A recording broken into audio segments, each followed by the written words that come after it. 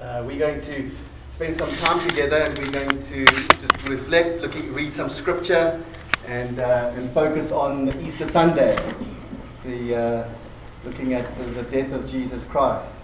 And I just want to share some thoughts with you just over this time. And as I shared earlier, it was really good to know that church was later on, and got me thinking, as opposed to the pastors preach in the morning, or people's worship to get me in the mood in terms of get my mind thinking around Good Friday and actually the meaning and the significance behind it. And so that was good this morning to be able to do that. And so just pondering the whole day, coming to this time to share with you, I hope it's that which I share with you, there's something in it for you as we go into where we eat together and extended worship and an opportunity to reflect some more. I'm hoping that this is the start, and then as I tag with Charlene and Tim, that it's a significant evening for you.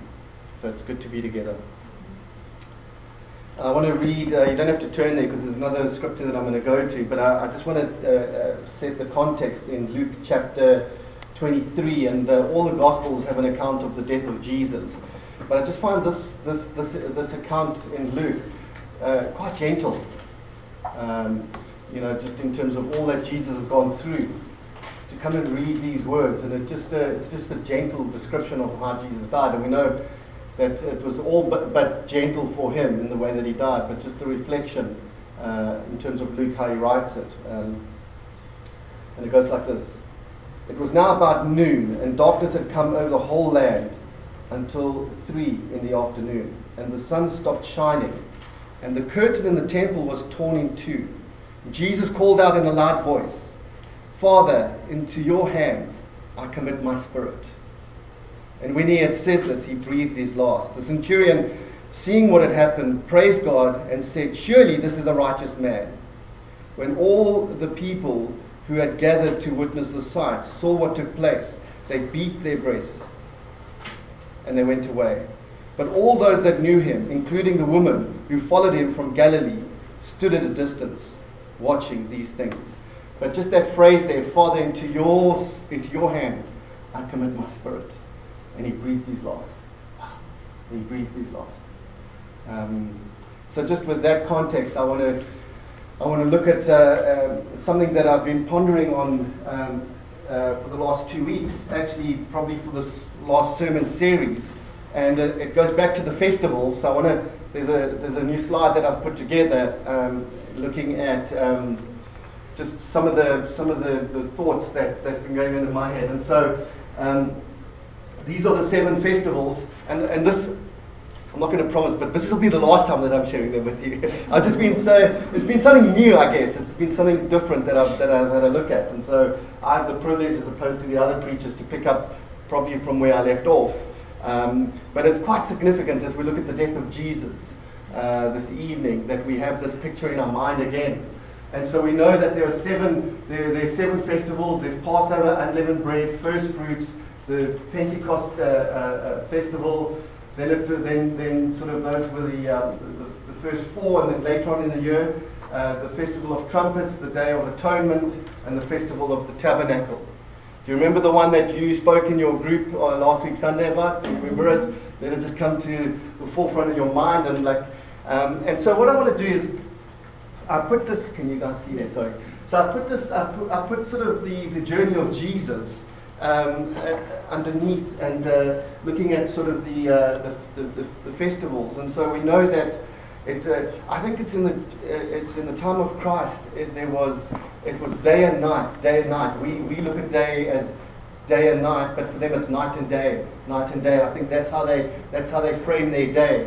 So it's night and day, night and day. And we've got day and night. So it's a bit confusing, because if you think about it, so he died, and 3 days later he rose again. How did that all work? So I'm really trying to get into that, and my encouragement is to read the scriptures, to understand it for yourself and figure it out. So this is how I've sort of figured it out. So Jesus died on Passover. So there was the Passover meal, and I actually want to spend a lot of time on that this evening, the Passover meal with Jesus and his disciples. So the night where Jesus or the night before Jesus died, or the night before the day he died, he was with his friends having the Passover meal. It's quite significant because he knew he was about to die. As we read a little bit further, I'll show you in the Passover meal. But he decided to be with his disciples. And so Jesus died on Passover.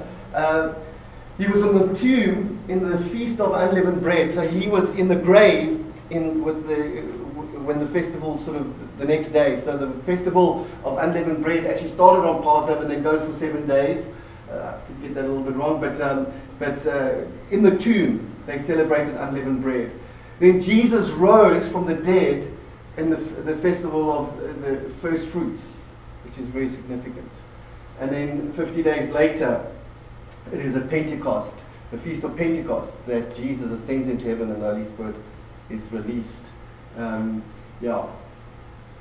just find it quite significant that particularly these three here.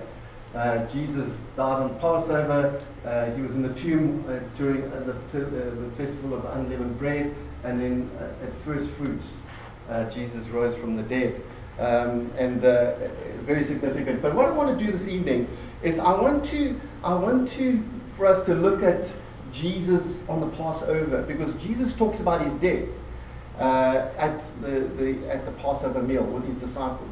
And bearing in mind that it's the next day that Jesus dies, so he's foretelling actually his death. He foretells the significance of his death to his disciples.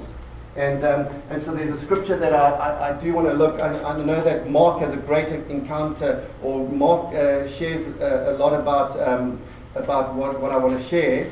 But it's in 1 Corinthians chapter 11, verse 23. And Jesus and Paul's writing, and he says, "For I received from the Lord what I pass on to you. The Lord Jesus, on the night that he was betrayed, he took bread and gave thanks, and he broke it, and he said, 'This is my body, which is for you. Do this in remembrance of me.' In the same way, after supper, he took the cup, saying, 'This cup is the new covenant in my blood. Do this whenever you drink it in remembrance of me.'" And I want to focus on that this evening, because we'll have communion a bit later as well in the service. But yeah, that portion of scripture there, just the context. It's the first day of the Feast of Unleavened Bread, and you come chat to me afterwards if I get my timing all wrong.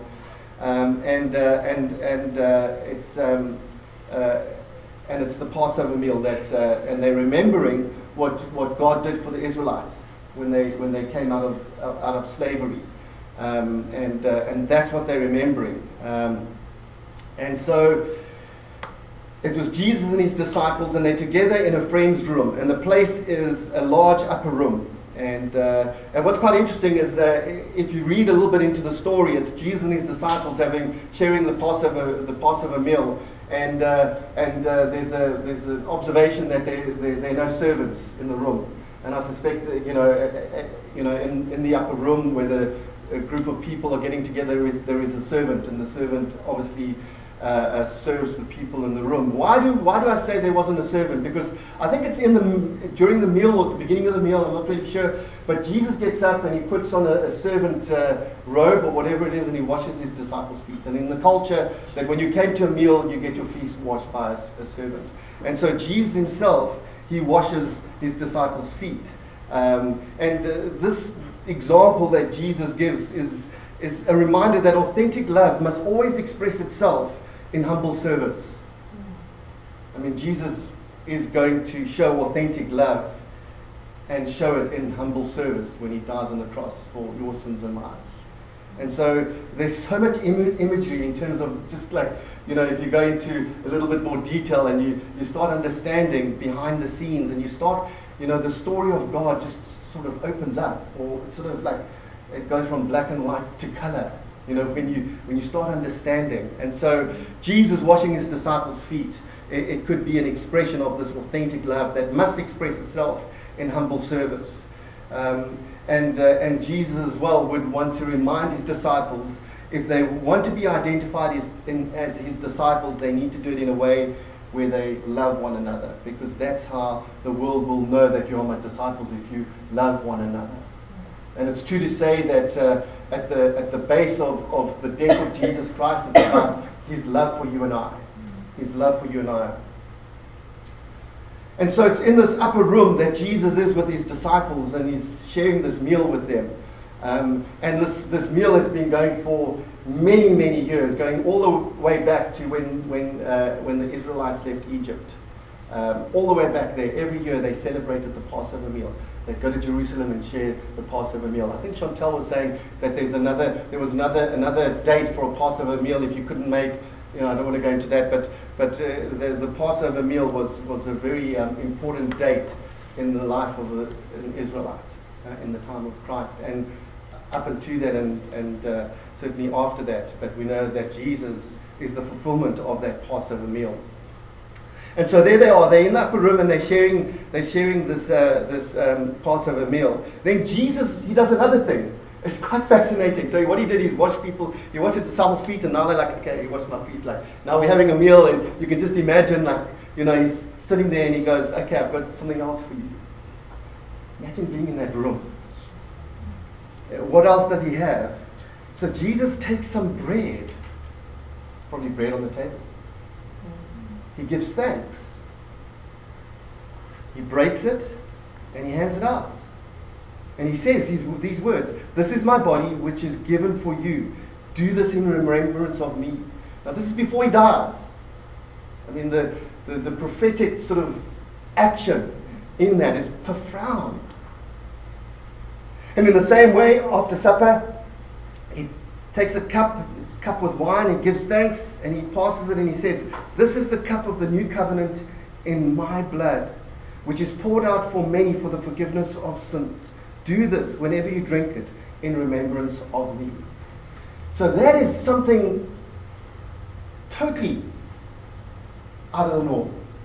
Totally out of the norm. Washing his disciples' feet and then doing this, the bread and the wine, and it's such a pity, because these familiar words, or these familiar words and acts, takes us to a place where an encounter like this has little impact. And that's why I loved what you guys are doing. Let's stir it up. Let's mix it up. Let's get us as Christ followers reading our scripture, reading the Bible, knowing God's story. Let's stir it up, because the encounter that I just read with you there in terms of Jesus and his disciples in that big upper room, and what he has done and the words that he said, should have huge implications or impact in our lives, even for us as Christians today. I mean, I've been a Christian for many years, and I always come to Easter or Christmas and I say, what's different? And it's not me to find the difference, it's the Holy Spirit to bring it, but we've got to mix it up, and we've got to read the scriptures. And so I was encouraged this morning by just reading that again and again and again. See, these words and the deeds of Jesus throw light on Jesus' own view of his death. And Jesus is communicating with his disciples about his death before it actually takes place. And he's giving them the meaning and the purpose behind his death in quite an intimate setting. And what I want to do is just share three things with you in terms of, well, what are the three things that I get out of that encounter with Jesus and his disciples having that Passover meal. Three things around the cross and the importance of the cross. So the first one is there is the centrality of the cross for the Christian faith. There is the centrality of the cross for the Christian faith. See, Jesus was giving them the instruction that this is his memorial service, or this is what is, this is the sort of insight behind his memorial service. And for you and I, a memorial service is a once-off thing, and we speak into somebody's life. And what Jesus is saying, no, it's my memorial service, and this is what it's going to be like, but it's with a difference. It's not a once-off remembrance. It's a regular meal or a service that he told his disciples to repeat it over and over again. Not only to repeat it over and over again, but to pass it on.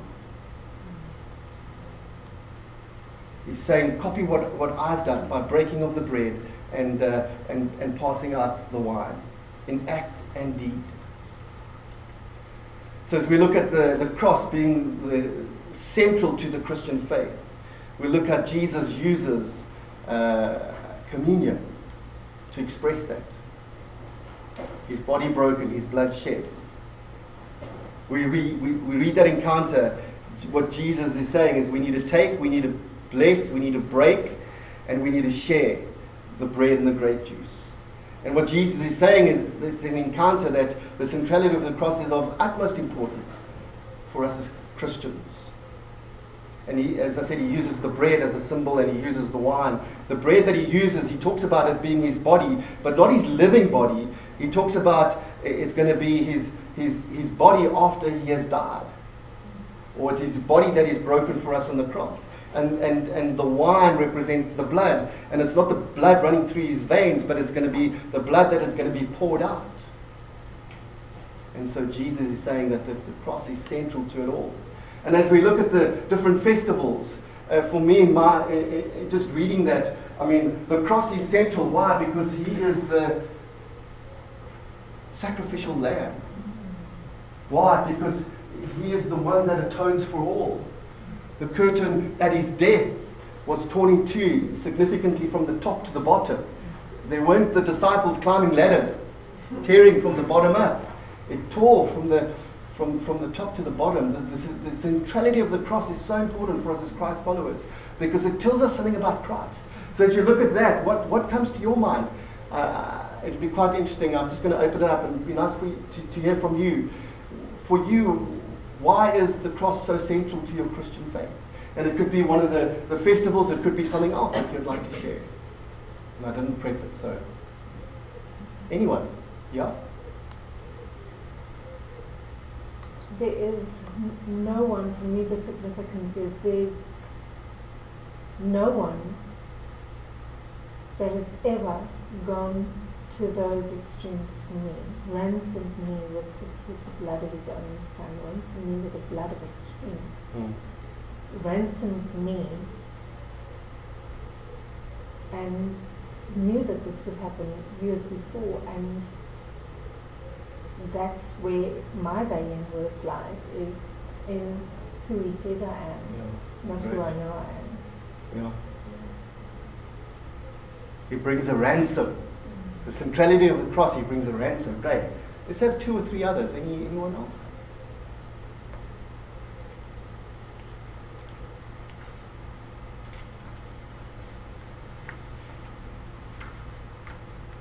For me, it's just the fact that it happened on Passover, which is the celebration of God taking care of his people, where the blood was smeared on the doors. And it was always, every time they had to have the cleansing ceremonies, it was always by the blood of an animal, and carries our Lord pouring out his blood, the ultimate, most beautiful, amazing, everlasting sacrifice. Yeah. No other sacrifice is needed now, because the blood has been poured out from the perfect lamb. Yeah, good. Good. One more? Anyone? Why is the cross so central to your faith?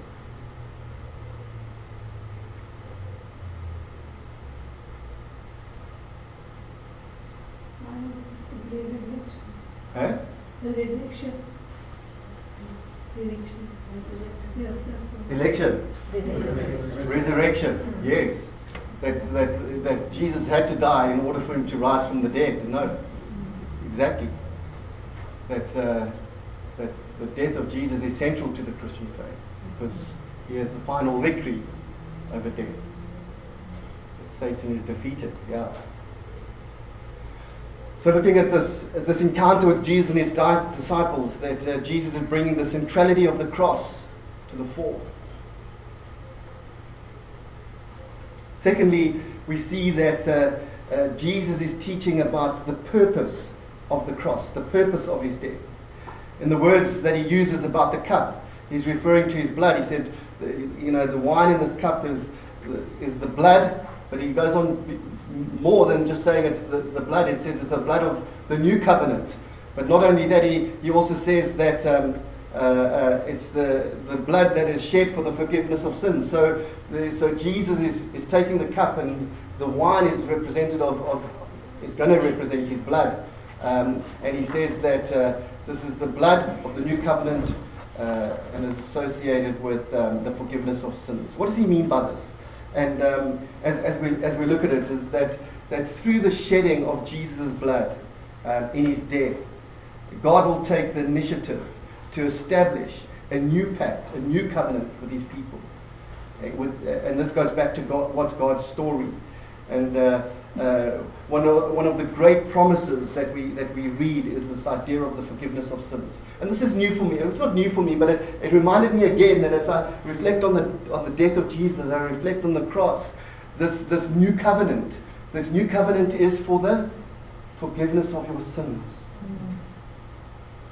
This new covenant is for the forgiveness of your sins. Reminded afresh about that today. If we go back into God's story, God initiated a covenant with Abraham, and he was promising to bless him and make him a great nation. Remember that? I'll make you a great nation. You'll be blessed to be a blessing. And that still stands for us as Christ followers, to hold on to that covenant that God made with Abraham. Then we see God renewing that covenant at Mount Sinai with Moses. And what he does is he pledges himself to be their God and for them to be his people. I'll be your God and you'll be my people. That's the covenant that he renews with the people of Israel through Moses. And as we read the Old Testament, we see the people broke the covenant with God and provoked God's judgment on them. And it took about 7 centuries before Christ, in Jeremiah 42 verse 6, where we read there, where God declares that he's going to do a new thing. He's going to do a new thing. That the law is not going to be written in the law is not going to be remembered in the mind, but God is going to write his law in the minds and in the hearts of people. He's going to do a new thing. And 600 years from that prophecy that passed on, waiting patiently and with this growing expectation, until one evening in an upper room in Jerusalem, celebrating Passover, this Galilean, a carpenter by trade and a preacher by vocation, stands up, takes some bread, blesses it, breaks it, gives it, passes the cup around. Jesus, in effect, is saying this new covenant, prophesied by Jeremiah, is about to be established. The forgiveness of sins promised as one of the distinctive blessings from this new covenant will become available. And the sacrifice to seal the covenant, to receive the forgiveness, will be the shedding of my own blood. This is the view of Jesus and his death. It is this divinely appointed sacrifice by which this new covenant, with its promises of forgiveness, will be experienced. Romans 4:25.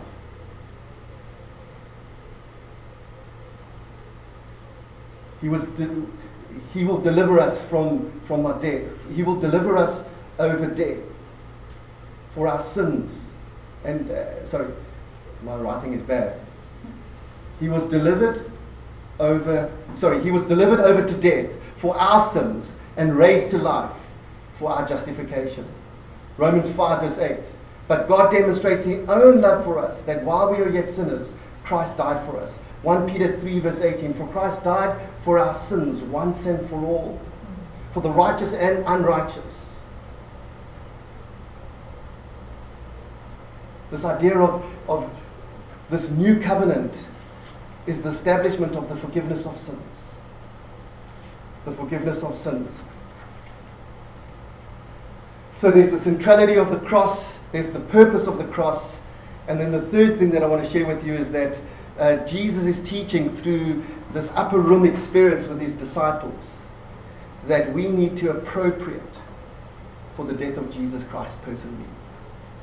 We need to appropriate for the death of Jesus Christ personally. Like I try to get a different word for it, but it's a theological understanding of we need to appropriate correctly for the death of Jesus Christ. And I'll explain that in a second. Jesus, he took the bread, he blessed it, he broke it, and he gave it, and he gave a simple, a small explanation or the significance of what he was doing, and he made them eat it. As he took the cup, he prayed a blessing of the cup, and he gave it, and he said, drink it. So it'd be a little bit different if Jesus said, yeah, I'm going to break this bread, bless it, this is my body broken for you, I'm going to leave it on the table. It'd be different if Jesus said, this is my body broken for you, I'm going to give it to somebody else, and you don't have to eat it. It's quite important for us to understand that. It's very simple in terms of Jesus' instruction. He broke it, he blessed it, he gave an explanation, and he said, you must eat it. You must drink it. And in this drama that's unfolding in this upper room with locals, of these guys that are just having a Passover meal with Jesus, it's about to change the whole of sort of what we know it is about, like Jesus and the fulfillment of all these festivals.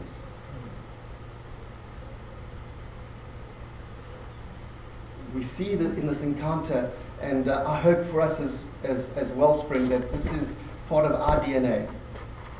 We're not spectators, but we partakers. We partakers.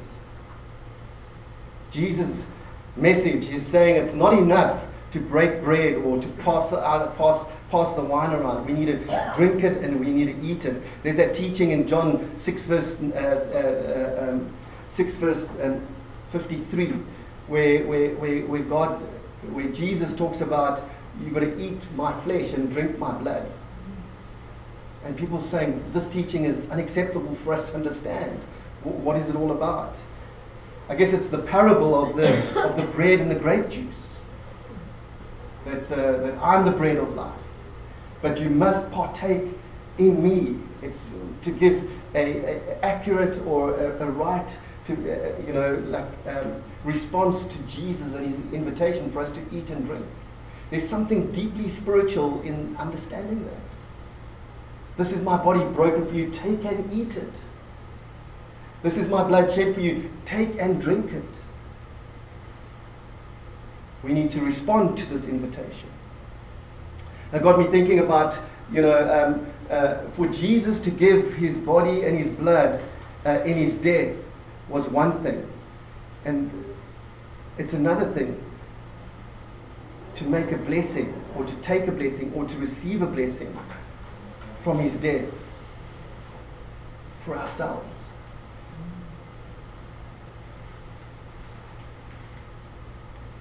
The view that we could possibly have is because Jesus died, the world will automatically be right, or the world will automatically be blessed,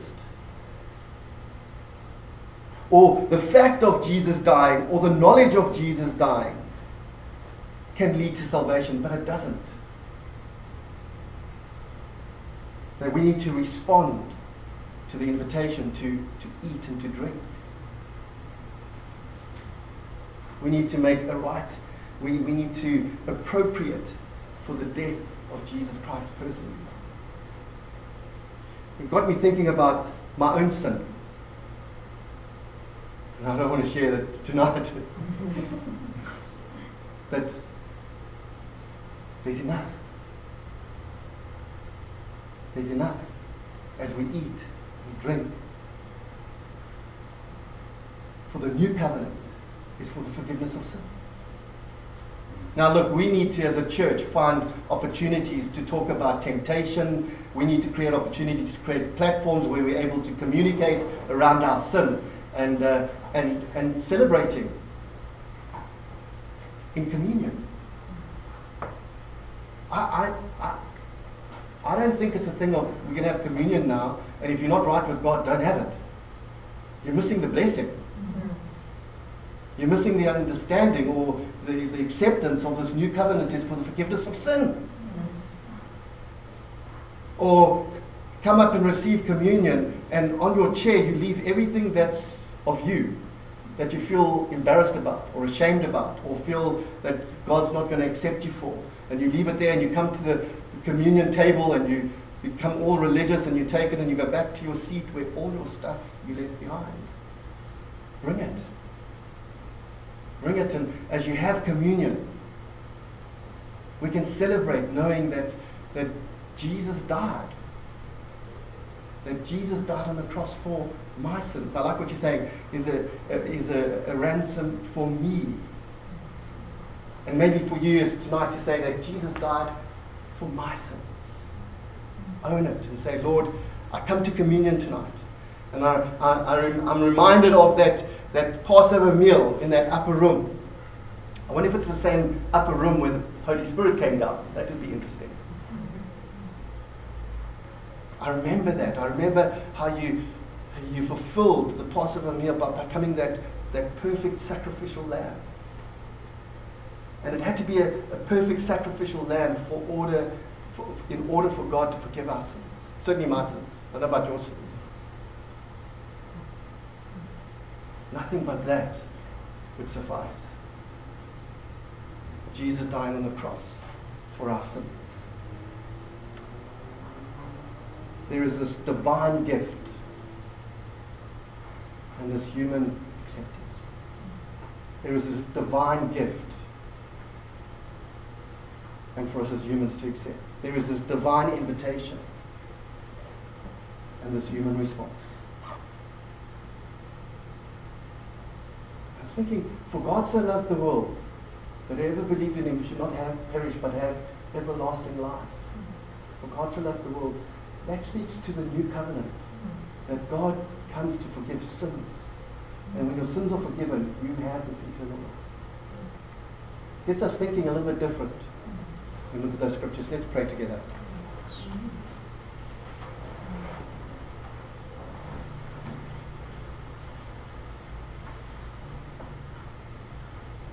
Father, we thank you for this time, and thank you that we could come together and read scripture and just ponder on what it means for us as Christians, for us as Christ followers to reflect on your death, Jesus. We know that on Sunday you rise from the dead and we celebrate your resurrection. But tonight we want to come and just reflect. We want to reflect on the centrality of the cross. We want to reflect on the purpose of the cross.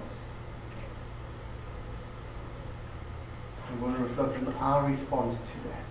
Our response to that. You call us to respond by eating and drinking.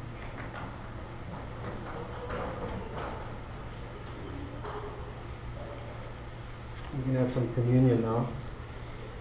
And the worship team is going to lead us in a song.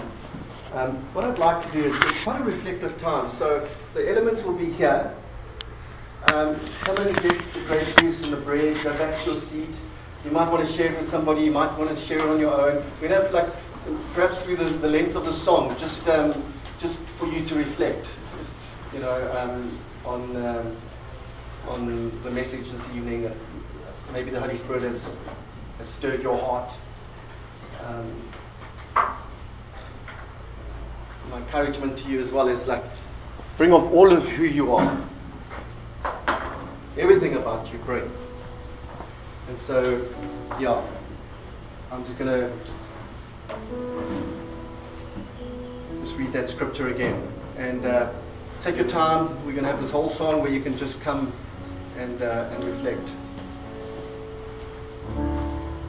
Thank you, Lord. Thank you, Lord. Thank you for this evening.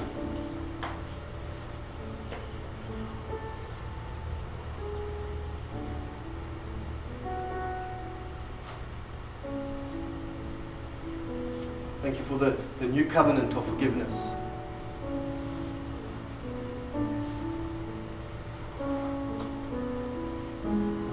Thank you that our sins can be forgiven.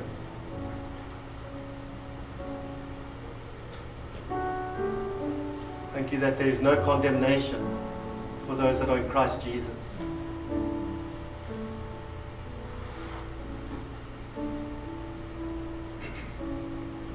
Thank you, Jesus, that you not only died for our sins, but you took our place on the cross. Sin is defeated. Sin hasn't defeated us.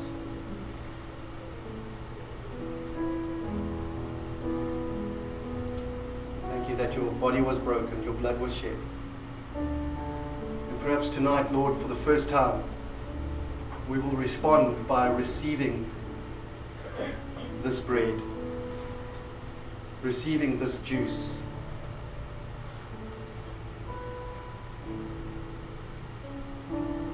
As our forgiver.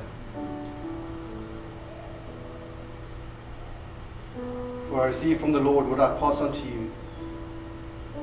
The Lord Jesus, on the night that he was betrayed, he took bread, and when he had given thanks, he broke it and said, "This is my body, which is for you.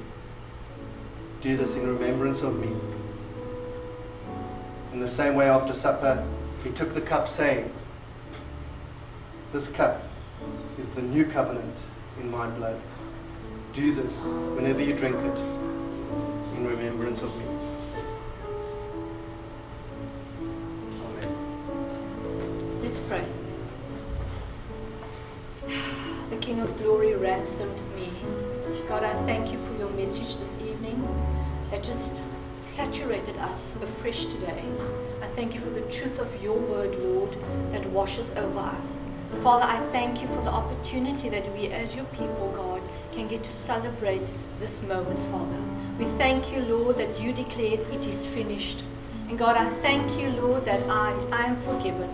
Lord, and we want to just personalize the word that we heard this evening, that I am forgiven. Thank you, Father, for taking on my sins on that cross, Lord. And I thank you for the gift of eternal life that you gave in exchange for what you did at Calvary on behalf of the world. So God, this evening I thank you for every person here. I thank you for the message it has brought, Lord. I thank you for the worship that we could just spend time in, Father. I ask that you would bless everything. And even as we, Lord Jesus, just have some supper together and have fellowship together, I pray, God, that you would bless the meal, Lord, that's set before us. I thank you for every person that has contributed, Father. And I thank you for a wonderful evening that lies ahead, because we know, God, you've got something new that you want to do. And we're going to shake it up, God, and we're going to hear what the Holy Spirit has to say to us. So we want to honor you and glorify you in this time. In Jesus' name, amen.